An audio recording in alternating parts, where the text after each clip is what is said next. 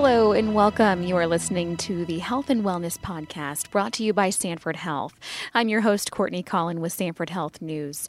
This series begins new conversations and continues the important ones, all designed to keep you well physically and mentally, featuring our Sanford Health experts. On the podcast today is Ashley McMartin, who is a clinical manager of community-based mental health services in Bemidji, Minnesota. Ashley, thanks so much for being here. Awesome. Thanks for having me. We would love to know more about your role and what you do up in Bemidji. Sure. Yeah. So as a clinical manager, I have probably 5 or 6 programs that fall underneath my leadership. And one of them that's really pertinent to the efforts to kind of prevent suicide and work through mental health crises is our mobile crisis team, which is a 24-hour day, 7-day-a-week program that meets people in the community, in the home, wherever they're at, that's experiencing a mental health crisis. And that's defined by the individual that's calling in. So it's not defined by us as saying, oh yeah, you check you check the boxes for these criteria.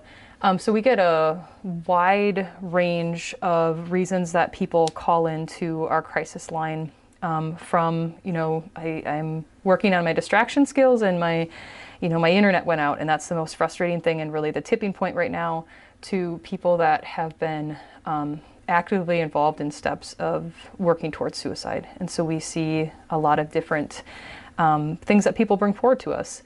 Some of the other service lines that fall underneath my leadership are working with individuals with serious mental illness and also kiddos with high mental health needs. And so again, from 0 to kind of the aging population we see. Prior to my role as a clinical manager, I've also acted as an outpatient therapist, so working individually with one-on-one with families and individuals that might be experiencing mental health symptoms, and that includes suicidality at some times. And then I also serve as a mental health professional on the crisis team, so I still act in that role at times where people consult with me on helping keep individuals safe, hopefully in the community. A lot of this is about education. Let's talk about outreach for a moment and what you do to take this work out into the community. We do outreach to be able to notify people of our services through the crisis team. And then we also do the active engagement, assessment, intervention, and post-stabilization. So people call us when there are concerns about having a mental health crisis, and we can intervene at that time. So we'll do an assessment. So we look at the different risk factors associated with suicidality. And then we can make recommendations up to inpatient hospitalization and down to being able to stay in the community and provide wraparound services and referrals to other resources within the community. So are we seeing a rise in numbers of mental health concerns this year, and maybe an increase in the number of people who have either thought about or attempted to take their own life? So it's yes. The short answer is yes. The longer answer is we've statistically seen rises in those suicide rates and mental health concerns over the past couple decades. And so to say that it's just unique to COVID, I think would be inaccurate. I think COVID adds an extra layer, and maybe the percentages, and we don't know the numbers right now because we're living them, but that the percentages of people needing help is probably higher than they've risen in the past. Give us an idea of some of the trends lately that you've seen. Are people more willing to come forward and say, hey, I'm really struggling with this? Give us an idea of kind of what you've been seeing and hearing. One of the unique things with crisis is because we serve the broad spectrum, we often see trends vary by age. And so when school's in session, lots of times we see the pressures related to school and the added responsibility to kids, like having a set bedtime and having to get up at a certain time, having homework that they have to engage in, that those extra stressors, we often see a spike in mental health crises. And for the younger ages, we often see it in the form of maybe behavioral needs in the schools. And so we often see the trends with kids that when summer comes around, service needs drop because there's a little bit looser of a schedule during the summer. There's less people involved to have eyes on to notice concerns. There's less social pressures. So oftentimes, a big component of the stressors of life for a student is going to be the interactions with classmates. And so in the summer or during winter break, we see some of that stuff kind of fall away at times. Now, technology adds an added component to that, where if people aren't socially unplugging, we can see some difficulty with social media. But so we often see the summer being a lower need time for services in general, but crisis services as well for kiddos.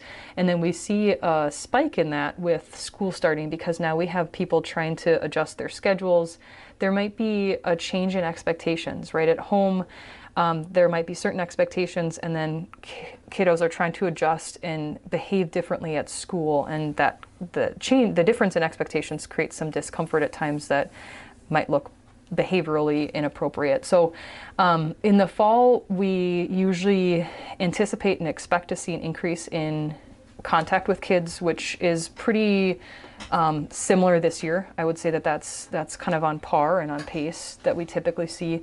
I would say the population that we've engaged more with, and this is just anecdotally, I haven't necessarily been able to run our numbers completely, but the statistics and data show it from SAMHSA and some of the research they've done, but that late teen, early adult population has been utilizing crisis services more. And I think, I can't speak towards their numbers on outpatient, but I would imagine the follow-up services or the services provided through the universities, like their counseling centers, may see a spike. We have this population of people who either haven't had the chance to kind of go through the closure process of high school, right? So we had graduates last year that didn't get their final prom. They didn't get to necessarily do the graduation ceremony like they're used to. They didn't get to do grad parties. There's a lot of things that kind of abruptly ended. And now we have another class coming through that hasn't been able to start as quote unquote normal. So they're maybe doing hybrid models or online. The things that my senior year of cheerleading or football or drama, like those things just aren't available to them because of the circumstances. So we have this group of people that haven't had good closure on major life experiences, and then they're transitioning into greater independence. So they're kind of being told, like, okay, well, this is when you go get your own job and you move into your own place and you go to college and you do these different things. And it's disruptive in that regard too, right? Like some colleges have moved students back home because of the risk of exposure. We've seen some outbreaks from that population for COVID. And I think it's because of maybe they're not, we know statistically they're less likely to be symptomatic and have severe enough symptoms to be hospitalized. They have lower death rates. They might not take it as serious. They might just be asymptomatic and not know they have it and spreading it. And then we have this world of unemployment now for this age population. So there's just a lot of different things that are impacting that age range. The other thing to think about too is actual brain development. So we know that contrary to old science said that our brain fully developed by the age of 25 and that we were done learning and we couldn't develop any more neural pathways. That's not true. The beauty of our human body and brain is that we can develop new neural pathways and connections all the way through the end of life. But we do know that our prefrontal cortex, which is the frontal lobe of our brain that is really responsible for some of the executive functioning and understanding consequences, doesn't fully develop until later into the 20s. And so that ability to recognize consequences, right? If I'm getting together with this big group of people, I might have COVID and be spreading it. But also be that concept of if this then. So like being able to understand that life is hard right now because I don't get to experience the things that I anticipated or planned on experiencing, but I'm still going to be okay. that age range, A, the brain maybe isn't fully developed to be able to do that, and B, hasn't had a lot of really difficult life circumstances yet to recognize, I'm going to be okay, I'm going to survive, I'm resilient. And so it's just really hard space to be in. So we have seen a rise in that kind of that 16 to probably 30 age range. And that's really reflective as well from the information that that SAMHSA has kicked out around that 1 in 4 from that age range, I believe of 18 to 25, has experienced suicidal thoughts. When you think about, sitting in a room or a coffee shop and you look around and think about that, that's pretty incredible. So then I wonder, if we're a parent and we have concerns for the mental well-being of our child or loved one or friend, if we suspect they may be thinking about taking their own life, where do we begin? Yeah, and great question. So as a parent, as a friend, as a loved one, the biggest thing that I can encourage is to ask the question. A lot of times people are like, well, if I ask them, like, are you having suicidal thoughts? Like that would plant the seed, because then if they do it, that means I said it and they weren't thinking about it beforehand. And research shows that's inaccurate. Research actually shows that when we ask the question, are you having suicidal thoughts? Are you thinking about ending your life? That the person more often than not is honest, and that there's actually relief that comes with the fact that it's being asked and that it can be talked about now. Yeah. And so it's not going to plant the seed for someone. It's actually going to welcome the conversation. And when we talk about stigma breaking, that's a big part of it, is just being willing to say the words out loud and to acknowledge that it might be going on. Yeah.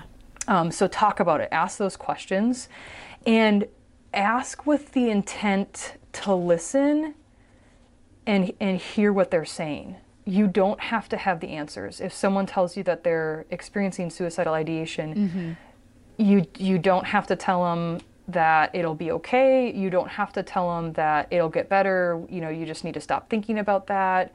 Really just listen to hear what they're having to say and validate where they're at in that moment. So powerful. Yeah. So that they know that they're not alone. Man, I hear what you're saying. That it's a really hard time right now, and all these things are contributing to sometimes not wanting to wake up in the morning.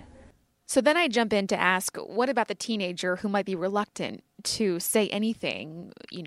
No, Mom, I'm fine, it's fine. How do we get past that? It all depends on, each individual person and how comfortable they feel sharing that information, right? And so one of the things I try to encourage people is, as a parent, they might not feel the most comfortable speaking with you, but maybe by asking the question, and they might not be truthful or they might not feel comfortable sharing the truth with you, but maybe it opens the door for them to recognize that I am feeling this way and I might need to tell someone. One of the ways sometimes to approach the conversation is to acknowledge maybe the things that you're concerned about. So as a parent, I might say something, I could be very straightforward and say, I'm concerned that you're maybe having some suicidal thoughts. Or I might also approach it from the perspective of, I notice that you don't enjoy, or you haven't seemed to enjoy the things that you have previously enjoyed. Or, I've asked you if you wanted to come do things with me the last couple days, and you've really seemed down, and that's not really who you are necessarily that I've seen in the past. And it makes me think maybe that you're struggling more than what I recognize. And kind of sharing maybe the things that they've seen, it seems like you're maybe sleeping more. Are you feeling okay? And just like we would check in around physical health, right? Like, hey, are you physically healthy? Do you have a cold? And they might say, well, why do you ask that? Well, you're coughing more and your sinuses sound like they're kind of plugged up. Yeah, we can give those same kinds of things to kind of share what we've noticed. And it sends a message too that we are noticing, right? Like I do notice, I do care that these things are different, and I want to support you in what that next step is. And on the flip side, if someone is listening right now and they might be struggling with their own mental health, and maybe they don't have a loved one or a friend who can check in periodically. Where do we begin to find that support? Yeah, so the mental health world can be so intricate at times, and it can be very, very overwhelming. And so I tell people that a place, if you have no idea where to start, you can always, pull up the old Google and just type in, behavioral health services in wherever your location is. In the next year, the nation is talking about developing a 911 number for mental health crises. And so legislature rolled out on it recently. They're talking about making 988 a national mental health crisis line that would roll over to your local community crisis line. So just like you call 911 and it dispatches to your local 911 dispatch. So hopefully in the future that will help streamline your question to really be community based. There's also a national suicide prevention lifeline, and that number is 1-800-273-TALK or 1-800-273-8255. Let's talk about some of the programs or efforts in place at Sanford to put an emphasis on suicide prevention and education. Tell me about the Suicide Task Force.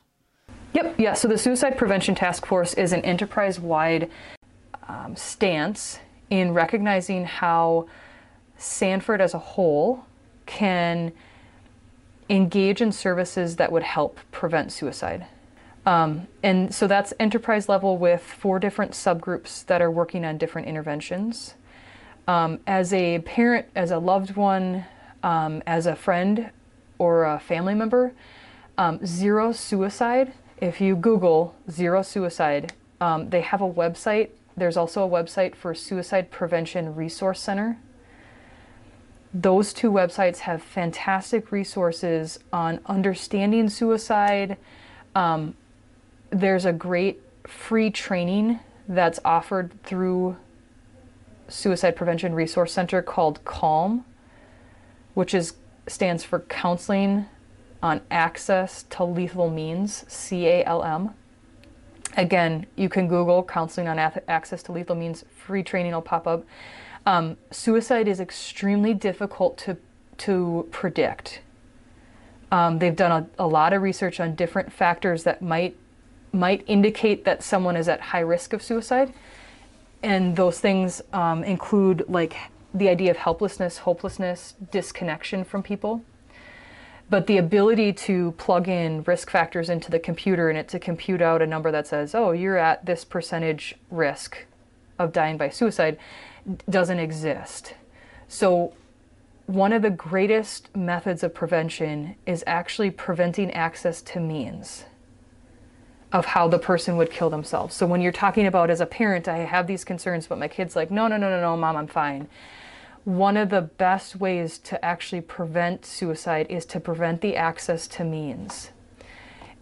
50% of people that die by suicide use a firearm.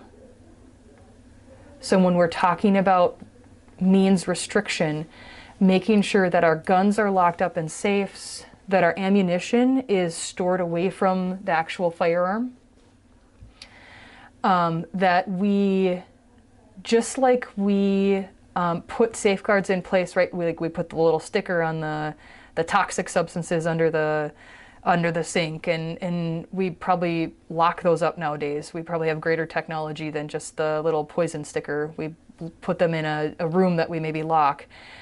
We can do that with the different methods that someone might use to harm themselves. So we know 50% of people kill themselves using a firearm. We know statistics in 2018 showed that 13% of people died by poisoning, intentional poisoning, which would be similar to like a drug overdose. So those that died by suicide, 13% died by poisoning. So considering how we would arrange our medicine cabinets to not have full bottles of prescription medications available, Maybe we have a pill reminder that we put 3 days worth of meds in. So there's different ways that we can address the environment to ensure it's safe. Obviously, we can't guarantee it 100%, but we can put some space. And here's a really, really interesting statistic. There's been some research that's been done between how long from when a person decides that they are going to die by suicide, how long between when that thought pops into their head to when they act on it. And when I learned this statistic, it really, really blew me away. They've done it in a couple different settings. The first report was a Houston study in 2007. 24% of the 153 survivors of nearly lethal suicide attempts between the ages of 13 and 34, so those that were hospitalized with near lethal attempts, 24% said that there was less than 5 minutes between when they thought about killing themselves and when they acted on it. 24% said that there was an additional 24% said it was between 5 minutes and 19 minutes. So nearly 50% of people said that it was less than 20 minutes between when they thought about it and they acted on it. Which means if we can create space between those two things, right? If we can create space between I'm thinking about killing myself, I want to shoot myself, and actually having access to the firearm, we can get people outside of that window. Because here's the other thing. Typically what happens is if someone experiences strong suicidal ideation with the intent to die, typically that amount of distress lasts for a short period of time. What happens during that time frame, though, is we get in our emotional mind and we're unable to rationalize things. So our problem-solving skills are very, very small at that time. So when we put barriers in place between the means that someone has decided to use and them, we actually we force them either to get out of that window of distress. So maybe they've exceeded that 20 minutes and now they're like, you know what? I can't find what I'm looking for. I'm really tired. I'm going to go take a nap. So we've either moved them out of that or we've forced them into a rational state of problem solving, right? So let's say I've decided I want to die and I'm going to go get my gun, and I go and the safe is locked. And I don't know, I can't figure out what the code is to get in. Or maybe I grab the gun and the bullets have been removed. And in a rational state, I would say, okay, well, I'm going to drive to the store and buy more bullets, but I'm not in a rational state. So I'm at this place of, I don't know what to do next because I can't find the bullets. I don't know where they are. They're hidden. If there are small things that we can do to make a huge difference, literally between life and death, and how often do you actually say that when you mean it literally, then why not, take those small steps to do that and increase the time and then maybe save a life? Yes. When we go back to that study, right, where they looked at those near lethal suicide attempts, only 13% of people said that they had thought about suicide for a day or more before acting on it. When I ask my kiddo today, they're not thinking about it. But that doesn't mean it's a checkbox question and we say, okay, I asked it, I'm done. It means that we continually have the conversation because we know that these thoughts can be abrupt and impulsive. And so it's okay to ask again. And it's okay to ask again. Because statistically we know that they might not have them for 7 days before they act on them. They'll probably actually only have them for 7 minutes. Those numbers are incredibly eye-opening. So thank you for sharing some of those reports. You talked about the task force. Is there anything else in place? The Suicide Prevention Task Force is actually partnering with Zero Suicide. Zero Suicide is an entire framework for organizations, communities to implement, to look at many different areas of where many different areas that could impact suicide prevention. So From an agency standpoint or a department or an enterprise level standpoint, we're looking at, is leadership aware? Are people trained? Do we have the right techniques in place? And so this task force is looking at the evidence-based interventions that have been noted at helping people when they're experiencing suicidal ideation or post-hospitalization. And so a couple of those different interventions include things like caring contacts. So research has shown that sending non-demanding caring contacts to people to let them know that you care can help improve someone's mental health. So it's something as simple as, let's say someone discharges from the hospital, and a week later we send them a letter that says, hey, it was great to interact with you. We're here for you if you ever need anything. Here's our phone number. Non-demanding, doesn't require a call follow-up, doesn't require them to feel good, right? Like we don't put the, I hope you're doing well. And that seems really strange, right? Like, because that might be the language that we use, but it can also put a demand on that person that if I'm not feeling well, that means I've failed. So that's one aspect, is the caring contacts idea. Another aspect involved with suicide care within Sanford is care management. So what we find is oftentimes people navigating the mental health system is hard, right? You ask the question like, who should I call? And how terrible in the 21st century is it that my response is Google?